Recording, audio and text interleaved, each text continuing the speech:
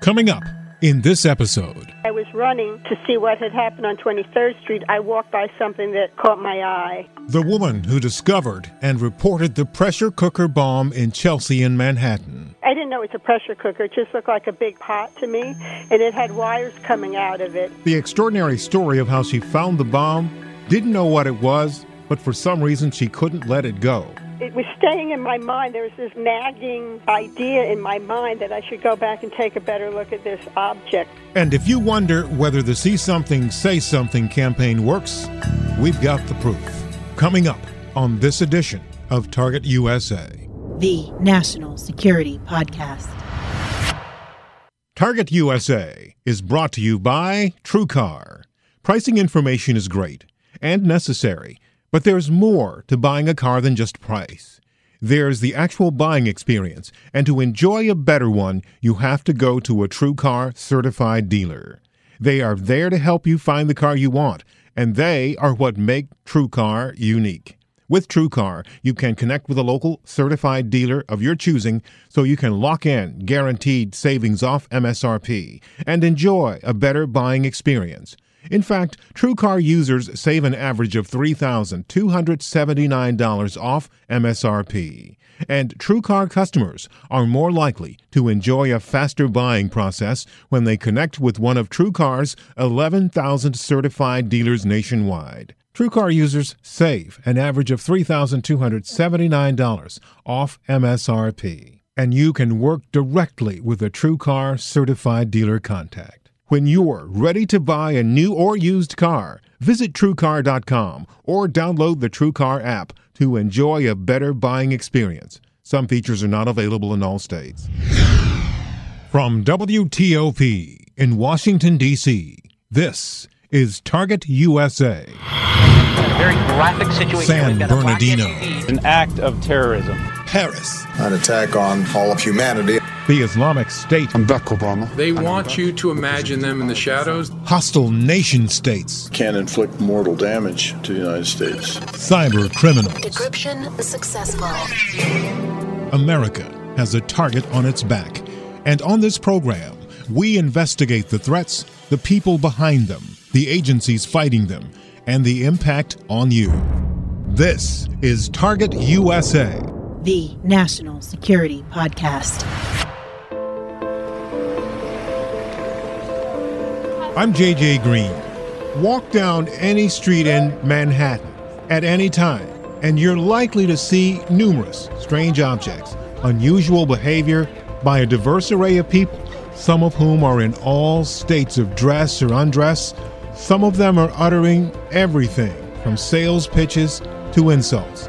So most people put up a wall and move briskly about their business, ignoring the sideshows. But every now and then, you're forced to stop and take notice. That was the case on the night of Saturday, September 17th, in Manhattan's Chelsea neighborhood. Jane Schreibman, who lives on 27th Street, found what would later be identified as a pressure cooker bomb. She found it, inspected it visually, and left it, continuing on about her business.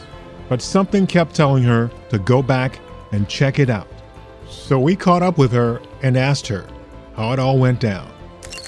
How did this happen that you happened to stumble on this item? No, a friend of mine called me to ask me if I was all right because there'd been an explosion in my neighborhood. And I hadn't heard anything about the bomb that went off on 23rd Street. So I went running out to see what had happened. And as I was running to see what had happened on 23rd Street, I walked by something that caught my eye. What about it caught your eye? Well, there's a pressure cooker, which I didn't know it was a pressure cooker. It just looked like a big pot to me, and it had wires coming out of it, and then the wires were attached to another gadget, to some gadget I couldn't make out. But on my street, there's a lot of garbage all the time. You know, there's always strange things on the sidewalk. So though it caught my eye, I kept going to 23rd Street. And then it was staying in my mind. There was this nagging idea in my mind that I should go back and take a better look at this object. So I did. And when I returned, it was still there. And at first I had thought that it had been thrown out with a lot of garbage. Someone was cleaning their apartment on the weekend. Mm-hmm. But then I realized that what I had taken for garbage was mailbox containers and just regular street debris. Yeah. So the pot was actually standing there by itself on the side of the street. So it was so strange looking. Yeah. So your next... I thought that either it was like a child science experiment that they had done for school, or an artist trying to do some kind of kinetic artwork. So when did your mind finally say, okay, this is something I need to call the authorities about? Well, okay, because I know that saying, whenever you go in the subway, it says, if you see something, say something. Right. Also, there had just been a bomb on 23rd Street, so I thought, that makes it a little that also was something I considered. And then the third thing was, I remembered a few years ago, there were some street vendors on Times Square who had called 911 because they saw a car that was parked illegally and the motor was on, and that turned out to be a car bomb. That's right. That always stayed in my mind. I was so impressed by these guys that had called, and so those three things together made me call. Yeah, that car bomb situation was May 1st, May Day of 2010, Times Square. It was a long time ago, but I remembered it. Yeah, that's excellent. So once you realized what this was, what went through your mind once you found out that this was a bomb? Well, I didn't know. I went down after I called 911. I called from my apartment, then I went back downstairs, and there was a state trooper at the site, and he saw me coming towards him, and he said, "Run, get off the street." And so I still didn't know if it was a bomb, but I realized that he was taking it seriously. Mm-hmm. So when did you realize that you had done a really, really good, really good thing? No, I think a few people had called, and I think the person that did the good thing was the guy that invented that saying. If you see something, do something. If you see something, say something, yes. Well, you know what? Thank you so much for saying something. And I just have to ask you, on a daily basis, you see stuff all the time, crazy stuff. And I was in the Chelsea neighborhood around the 4th of July, actually, visiting. And, you're right. There's an awful lot of debris on the street. And, at any time, there are strange people doing strange things. But yeah, you are a resident, and you know your city. So, seeing something that's out that sticks out.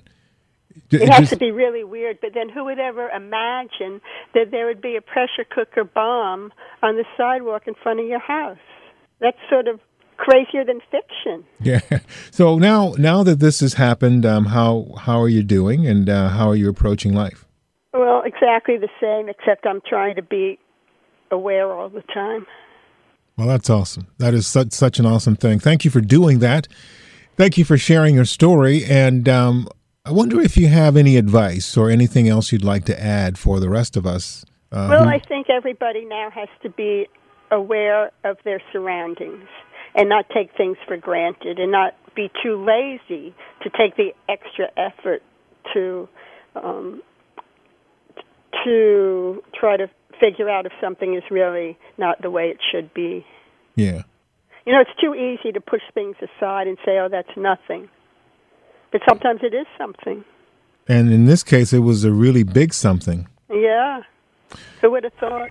That's Jane Schreibman, who found the second bomb in Chelsea. The See Something, Say Something campaign had a big impact on her life, and she and others are crediting it with possibly saving the lives of others. Do not leave bags on the deck. Maybe you see something suspicious, but you don't want to get involved. It's nothing, you think. Can you be sure? If you see something, say something. Report suspicious activity to local authorities. Coming up in our next episode, North Korea is building a nuclear and missile capability in the short term.